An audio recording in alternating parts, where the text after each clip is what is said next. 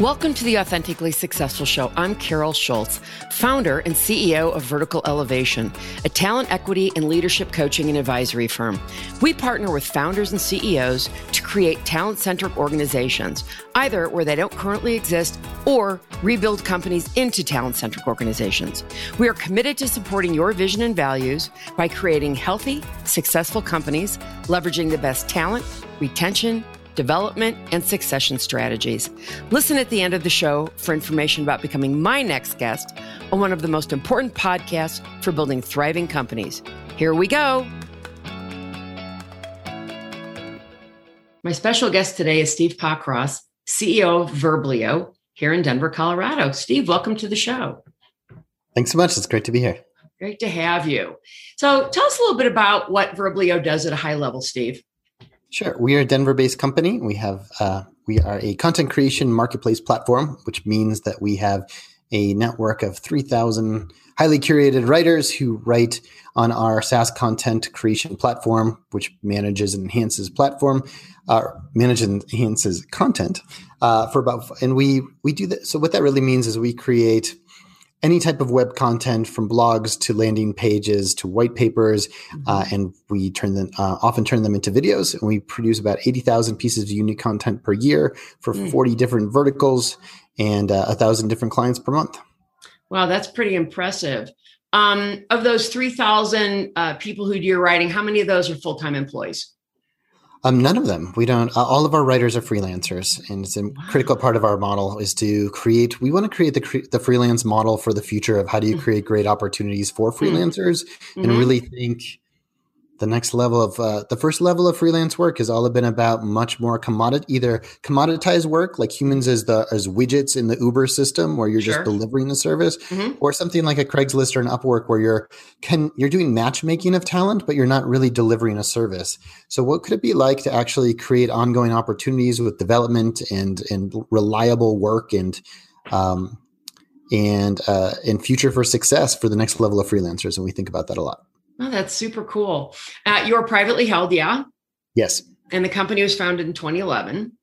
How is the company funded? How has it been funded?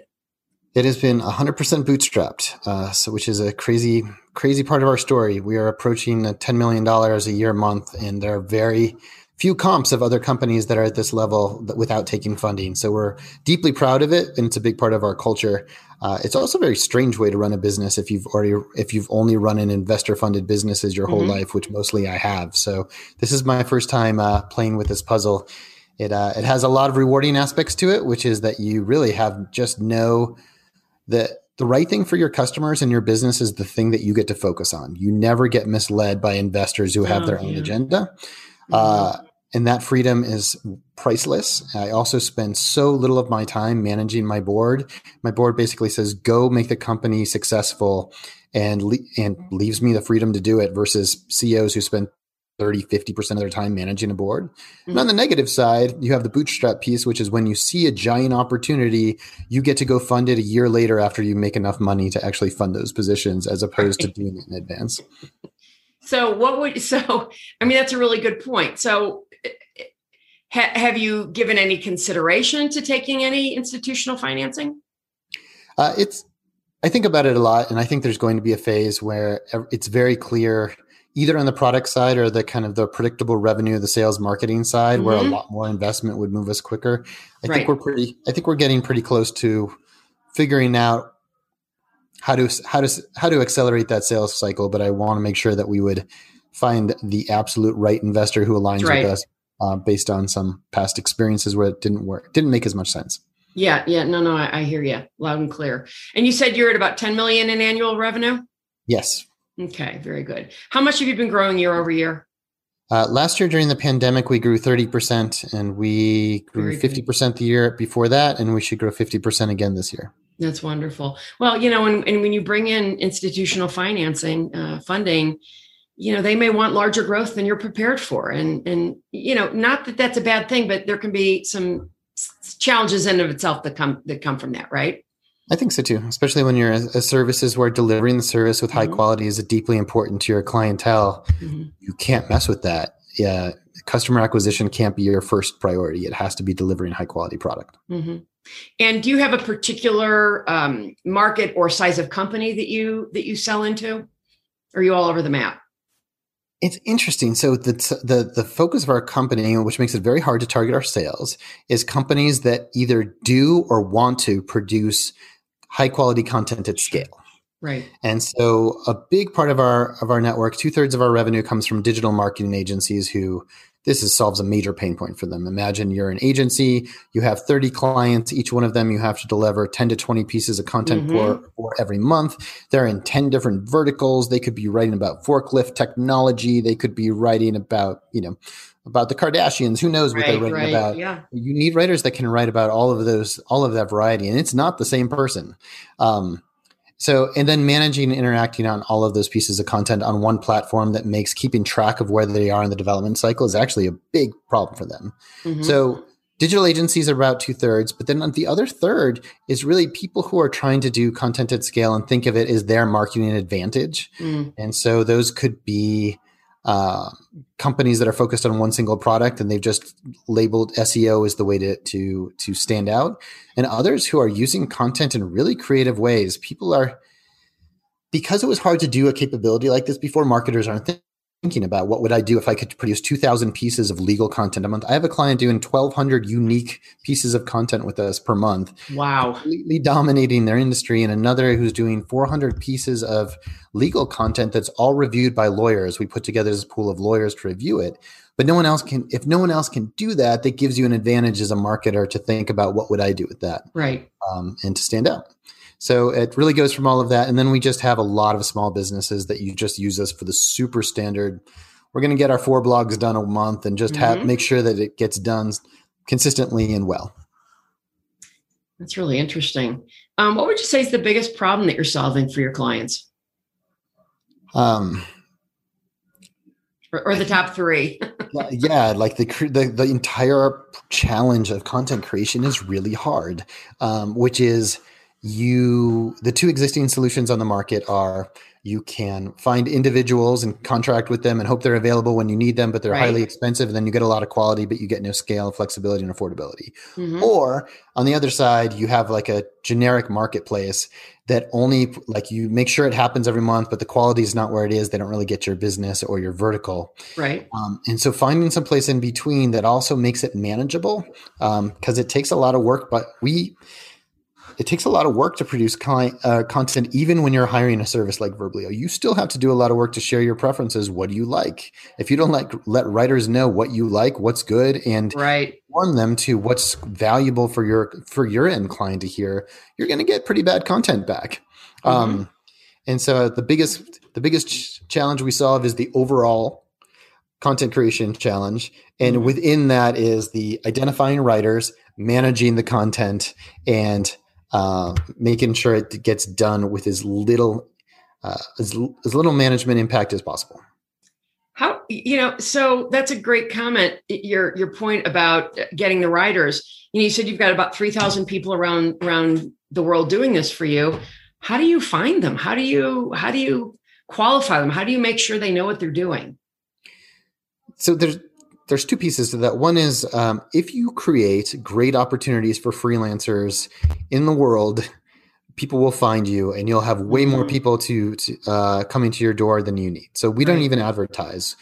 There's word of mouth in the writer community that we are a great place to write. We offer premium prices. We offer the ability to choose what you work on, freedom of work, and we make it a pretty exciting place to be. We ask the writers to take on more of the risk in order to get that, but getting writers to come to our system or to our platform is not the challenging part. The hard part is we accept 4.5% of them to even compete for our clients on our platform. So curating talent becomes the true challenge of the modern marketplace that's trying to develop services. Interesting. So if I were wanting to come to Verblio to have some work done, do I, log onto your platform? How do I go about doing that? Yep, you can log into our platform and we guide the writers through it, and there'll be a writer test. We'll ask you to look at a piece of a piece of your content, and then we'll kind of give you access to prove your way up. So each of our writers is writing based on spec. So they find the clients that fit them based on their expertise and their style. And so the client gets the choice of either accepting the piece of content or not. And so the clients accept about 95% of them. So the system does work. But that extra risk put onto the writers of doing the matching themselves does a couple things. One is the client no longer has to look for writers. You're not looking at people's pictures and profile pictures, which we think is an antiquated way to find your freelancers. You should be looking at their product and their talent. I agree. It also really helps on the diversity, equity, and inclusiveness front that there's no biases. It is only the writing that you're reviewing on. It also means that you're going to get a lot more speed of our platform. So in general, you might look at a 30-day turnaround time for putting a request in at a competitor. And our average turnaround time between your request and writing a piece is 48 hours. Wow. That's fantastic. Tell us a little bit. I mean, the company's been in business for 10 years. You've been with them for almost 5 as a CEO. Tell us a little bit about your journey to where you are today, and what had you join this particular organization? Cool. I'll see if I can make my life story as succinctly as possible, which is also not my gift. I started my career in nonprofits. I was focused on innovative nonprofits that were trying to solve community development problems like small business development and affordable housing. And so what I became obsessed with was the concept of community development finance institutions. They're called CDFIs if you're geeking out on this type of thing. In general, it's how do you use finance in an innovative way and apply it philanthropically in order to get community development work done. And so I became obsessed with this. I did 5 free internships. I proved that I could work for free for anybody in the world, and eventually did affordable housing finance, which I found really cool, but also really slow. And then I found my way into small business development. I was working in microlending, which is a little more well-known in the industry. And I ended up working for the Brazilian Development Bank for a year consulting on how to do microlending in Brazil. Then I came back and I was excited to get my MBA, and all I was going to do was go back and do this big time. And I graduated in the middle of the dot bomb in 2002. Awesome. And where you do what you can do versus what you should do. And I figured I would go work for a bank and pick up some of those finance skills so I could go back and use them for community development. And somehow out of that, I got hired in my first startup, which was a marketplace plus SaaS company that was focused in 2004. It was before they had the words, before we used this jargon, marketplace and SaaS. Right. We were basically known as a 20,000 home-based moms working on a virtual platform. We didn't, and it was a bunch of the early Netscape guys. There were 2 of the first 5 Netscape engineers were on our team. Wow. The chief operating officer of eBay come on board to be our CEO. We grew from $8 million when I started to $150 million. And wow. I was employee 30 and we grew to 450. And I watched the ride and got to be a big part of it. And my job was super cool. I was the VP of business development and strategy by the end. And what I was doing was innovating new business models on top of a platform that was a SaaS platform. So virtually, how do you deliver any work type with thousands of home-based workers that if you can figure out how to deliver the service and how to curate them right, you could do anything. And so I loved that job, and I was there for about 8 years. It was a fundamental part of my experience. And it brought together a lot of the things I talked about in nonprofit about passion, changing the world, and creating unique jobs. And, once we get into startup world and nonprofits and we talk about changing the world, it's take everything with a grain of salt. There's a profit incentive involved as well. And it's the Google's do no evil eventually catches up to them. But I do think that creating all these opportunities, like when I was working in small business development, we were creating like hundreds of jobs a year. And now I'm creating thousands of great freelancer jobs. So there was a lot of win-win involved. And I thought the balance of passion, having resources to do it, which is really different than nonprofits. Wow, you spend so much time trying to figure out how do you stay solvent as a nonprofit and who to sell your story to. And the ability to really create unique solutions that nobody's done before on the marketing side. All 3 of those just they just overwhelmed me with this is what I should really be doing. So I moved back to Denver from the Bay Area in 2010. And I started exploring the tech scene here and how could I find anything even vaguely like that? And I bopped around a few places. And eventually I lucked out by being introduced to the founders of Verblio, who had created a similar model with my former company as one of their inspirations and had grown it to $2 million. And basically they were the founding CEO said he should never manage a team of more than 3 people, and he was up to 12 and was looking for somebody who could scale it to the millions and millions. And I am deeply grateful to those two for starting this company and giving me an amazing opportunity, because it's like they wrote a job description for me and me alone. And it's my first time being a CEO, and it's been super cool. It's super cool to learn on the job. It's very different from any job that I've ever done before. And if you haven't done before, it's hard to describe. So what would you say have been your biggest challenges? So the biggest challenge all around is always about talent. And so it is about finding the right people. Yeah. And it's not just finding them, it's you have to engage them and have the right story for them. And so I feel like I call it a people first strategy. I think you call it a talent first strategy. I don't think there's that much difference between those two. Yeah.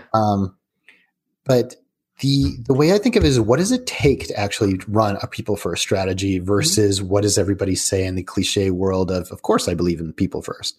And so to me, it's exactly the same as product marketing. Like, what am I offering these people that they can't get anywhere else? Right. Who am I targeting that's different than everybody else? Because if I'm looking for that Salesforce #1 salesperson like everybody else is, then what are we doing out here? Find something unique. For us, it's quirky, intellectual, liberal arts types who are deeply curious, who have not been there, done it before, who are willing to figure things out. And in exchange for that, how do I manage them?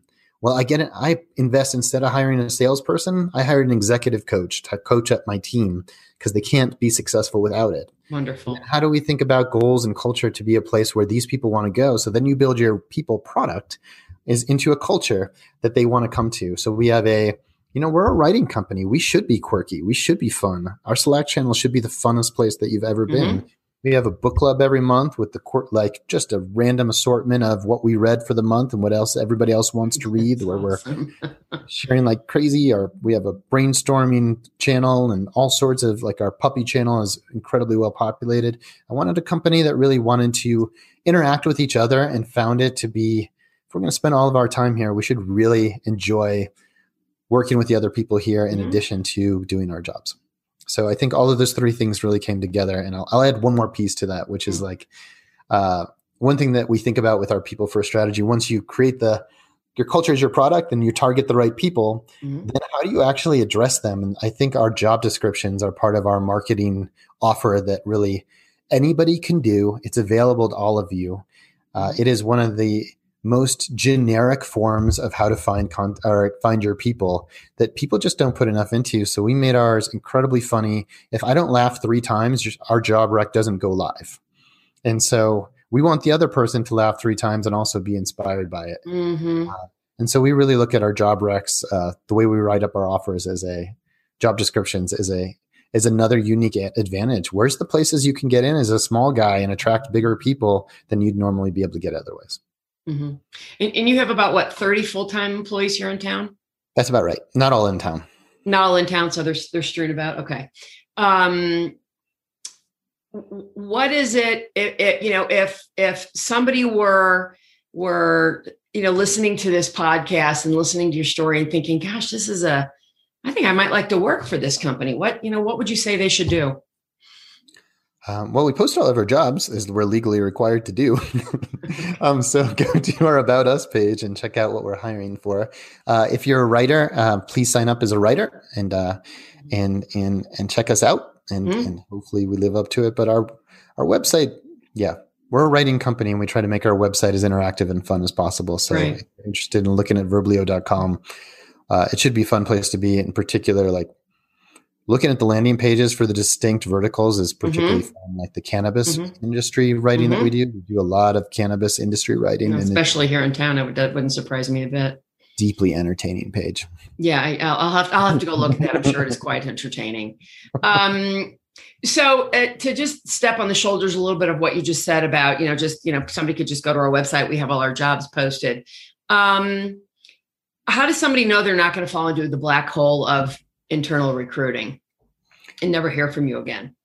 Yeah, well, the good thing I think is a really important point. I'm glad you brought that up. It's a really important proof point. We've all been there. I've been there. I spent a lot of time moving in and out of of startups because startups are not the most stable lifestyle. No, if you're looking for stability, you should choose something else, especially new product development in startups. That is the highest risk position in the highest risk or in the highest risk companies.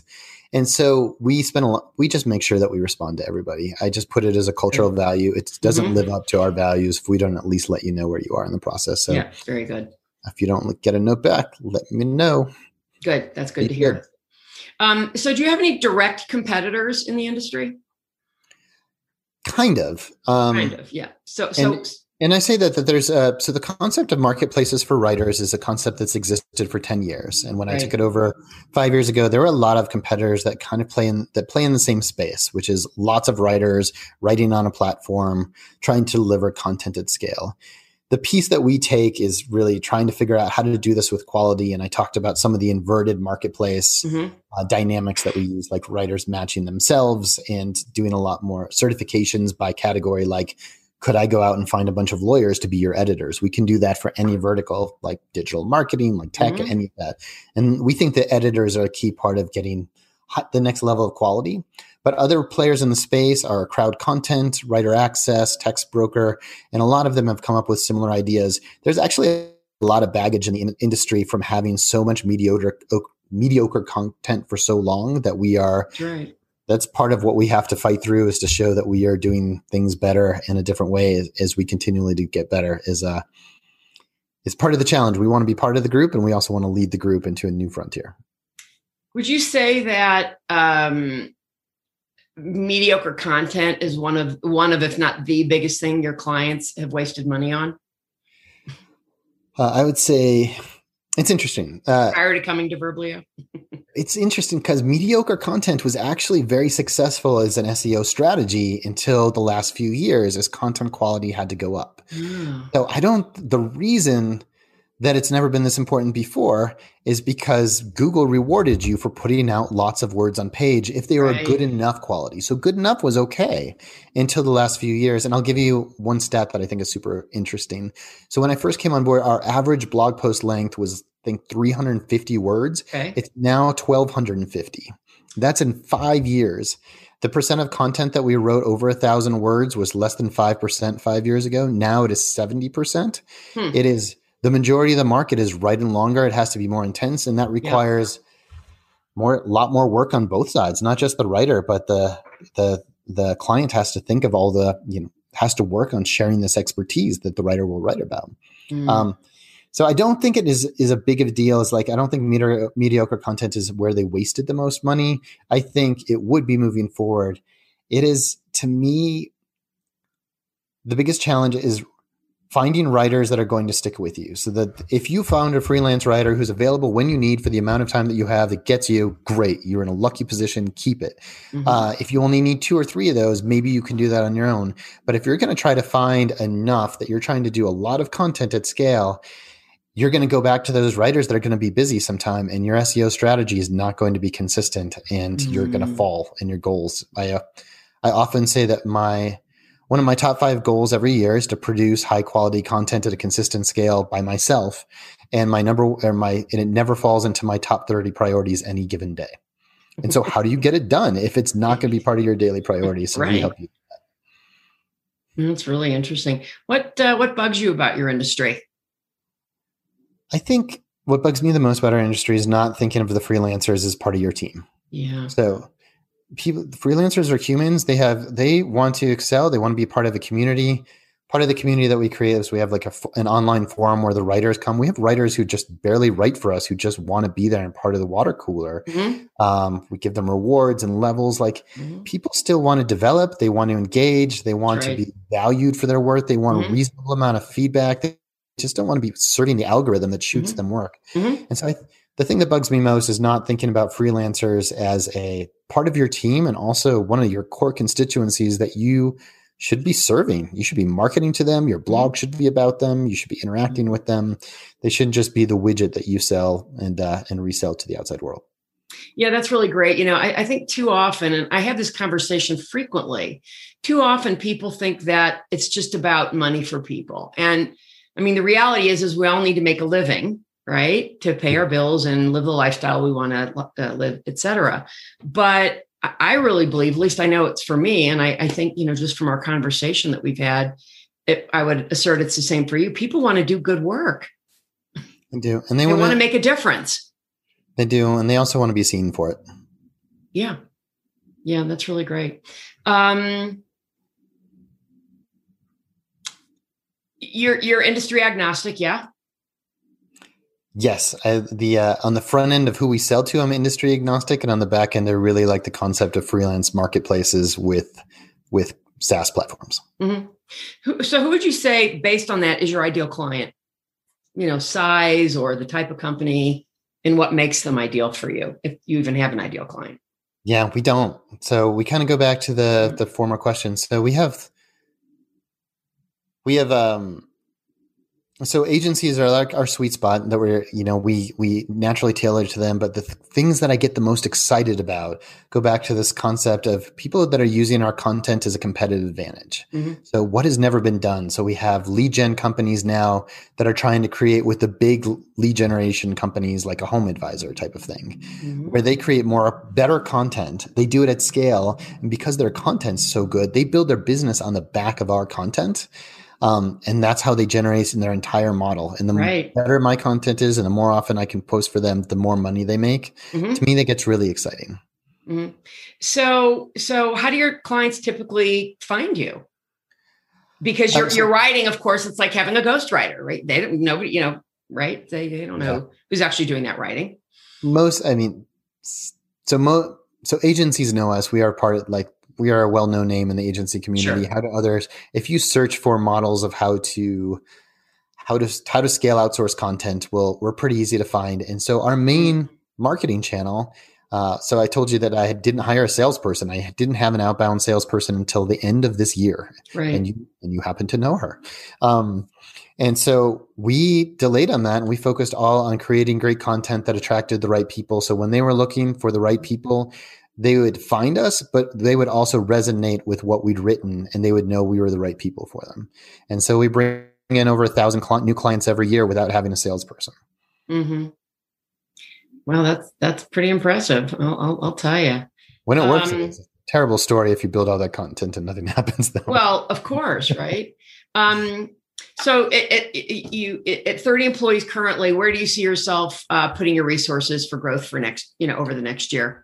So part of being bootstrapped is being a balanced company. So we have to keep investing in each leg of the stool, revenue side versus product and operations, like just back and forth. Mm-hmm. They all have to go up at the same time. We couldn't handle an influx of doubling our business without doubling our operations development and product team at the exact same time. So things are pretty consistent. Right now we're hiring for our next level director of content marketing. We're hiring for a strategic accounts director. We're hiring for a couple engineers. We're hiring for our next designer. Now we have 3 designers on the team when we had 0 2 years ago. It's amazing how important that is if you're creating a SaaS product to interact with. And then we constantly have operations people that we need great account executives and associates coming right out of undergrad to handle all these great clients that we bring in. Mm-hmm.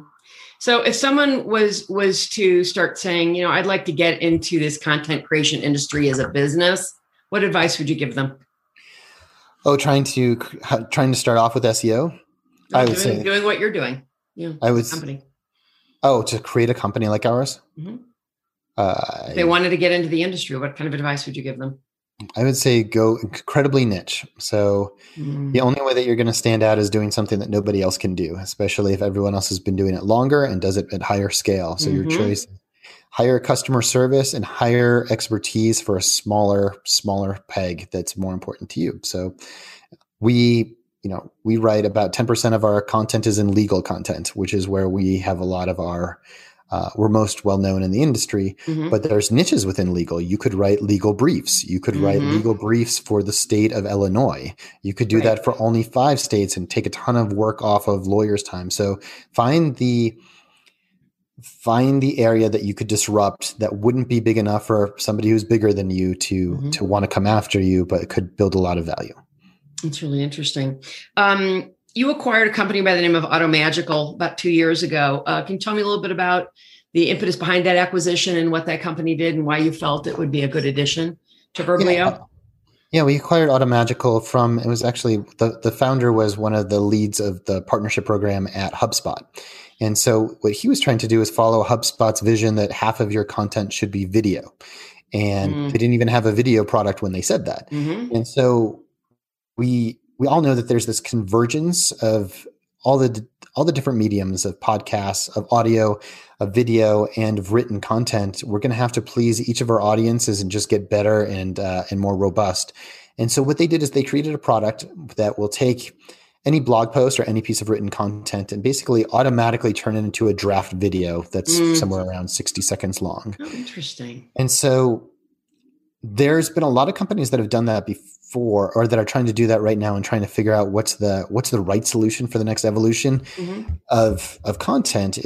Do you take the blog post and you turn it into a video, and then you put the video inside the blog post and embed it to use it as the social marketing behind it? Like, what's the use case that's really going to drive all of this video that we all think is coming?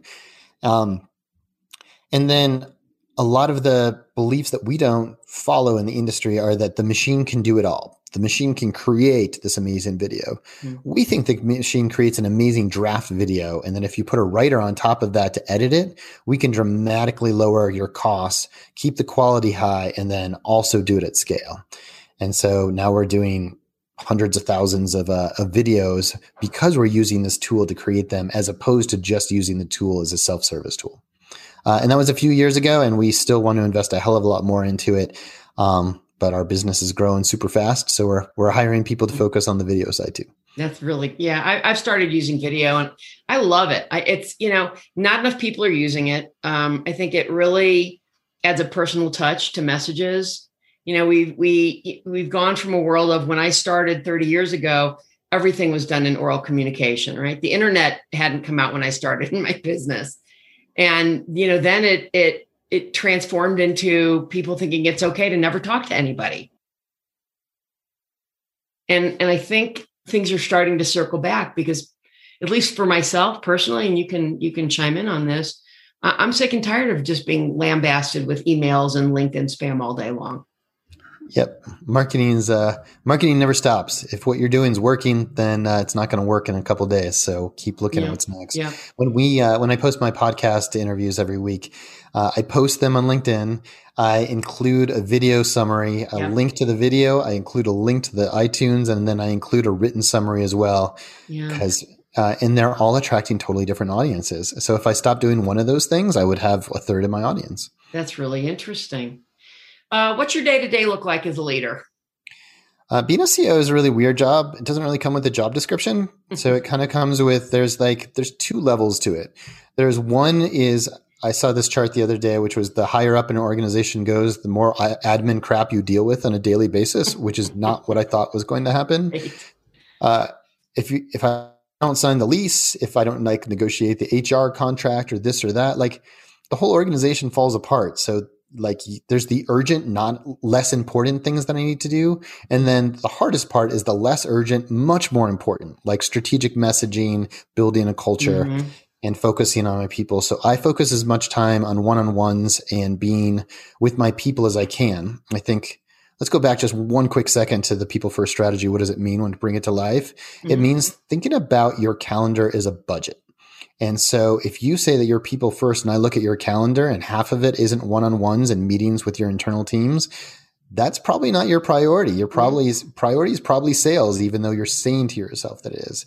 So to me, allocating as much time to coach up my team and also make sure that they have the resources they need, and I'm removing blockers, is my number 1 priority. And number 2 after that is focusing on the visioning and the messaging of the company and being the face of getting ourselves out there. Do you have any particular strategy, Steve, that you're using to, for succession, development, leadership, planning, anything like that in the company? Less so. My strategy is to bring on the best executive team that I can. We have never had one person turnover from my executive team since I took it over 5 years ago, Terrific. which I'm deeply proud of. Yeah. I'm deeply proud of this team, and each one of them is capable of running a $30 to $50 million division of this company. And so I want to make sure we have as many capable leaders as possible. And if I get hit by a bus at this point versus 5 years ago, I'm much less concerned that it won't continue the way it is. That's really fantastic to hear. I love that. So at least from your internal full-time staff, the ones that you have in town here, did the pandemic require you to adjust your business, how you do business? And if so, what kind of changes, what, if any of the changes are permanent? I was pretty lucky. We used to come into the office. Everyone in the Denver metro area or Denver Boulder, we were in Boulder before, would come to the office on Tuesdays and Thursdays. And those would be the days we had all of our meetings and we saw each other and all the social stuff happened. So we were already 60% remote, which meant that going remote was not so hard. And our Slack channels were already really robust. We were already using Zoom. Wasn't that hard, except for those extroverts amongst us who suffer from not being with our colleagues. And I think that would be me. Man, the lack of brainstorming and new ideas that come out, everything on Zoom is so prescriptive. You know exactly what's going to happen in a meeting. You write an agenda and everyone's very purposeful and focused, but you lose the magic of what ideas did you not come up with because you didn't think of talking about them. So our lives are pretty easy. My lease situation was awful. We ended up paying 2 leases at the same time that we weren't using, and we all suffered. But at the same time, our business, we rode a really lucky wave. The first 2 months were really tough, and then content marketing became one of the most successful and only marketing channels out there. So it really helped fuel us for the year. And if you're going to be suffering through an awful year, it's really nice when your company is doing pretty well while that's happening. And I got a really firsthand view of watching how many small businesses had to leave us. We lost a ton of clients, like 20% in our first 2 months. And it was excruciating to watch what they were going through because they'd leave messages of why they were leaving. Like pandemic killed our business. We just can't continue to operate. Pretty heart crushing. So it makes you even more grateful and also empathetic and feeling how much pain is out there. Is there any common denominator among that 20%, the businesses, the type of businesses they were in? Oh, yeah. Small and services. What kind of services? Oh, anything that's people services, anything that touches people, because they're always the ones that get cut first. They're a luxury item. Yeah. And they're a luxury item and they're in person. So anything, all the ones that went down, travel, of course, all of, I won't say anything new. Hospitality, travel, entertainment. Anything that requires somebody to go in a door. Yikes. Okay. So, to come back to this, if, somebody interested in working for your company, tell us what your website is, where they should go. Sure. There's a few places you can find us. You can find us at verblio.com, verblio.com. Lots of information there. You can go to the About Us page if you're looking for job opportunities. You can go to the Writer page if you're interested in being a writer. You can follow me or connect with me on LinkedIn at Spockross, SPOCKROSS. I'm the only one out there. And if you're interested in our podcast, my podcast is the Yes and Marketing Show, and it's a big picture approach to marketing. The great ideas, great inspiration can come from anywhere. And we interview a bunch of great marketers and business leaders every week to see what they can inspire us to do differently. Yeah, I was actually able to. Had hoped to listen to more. I was able to catch one of your interviews. So I can say it's a really interesting podcast. Certainly. Well, Steve Pockross, CEO of Verblio. I can't thank you enough for being with me today. I'm sure our audience will be just tickled pink to hear this interview, and maybe you'll pick up a few new clients. Wouldn't that be fantastic? Always nice, but I hope we added some value. Thanks for doing what you do, and thanks for having me on the show. Thank you for listening to Authentically Successful. If you are a successful founder or CEO who would like to be on this program, please visit verticalelevation.com/podcast/apply. If you learned something from this interview and it made a difference, please share it on LinkedIn or Twitter. You can also do a quick screenshot with your phone and text it to a friend. And if you know of someone who would be a great guest, tag them on LinkedIn or Twitter to let them know about the show and include the hashtag Authentically Successful. I love seeing your posts and great suggestions. Lastly, we are regularly putting out new episodes and content. And to make sure you don't miss any episodes, please subscribe. Your thumbs up, ratings, and reviews go a long way to help promote the show and mean a lot to me and my team. If you want to know more, go to our website, verticalelevation.com, or follow me on LinkedIn. This is Carol Schultz. Thanks again for listening, and see you next time.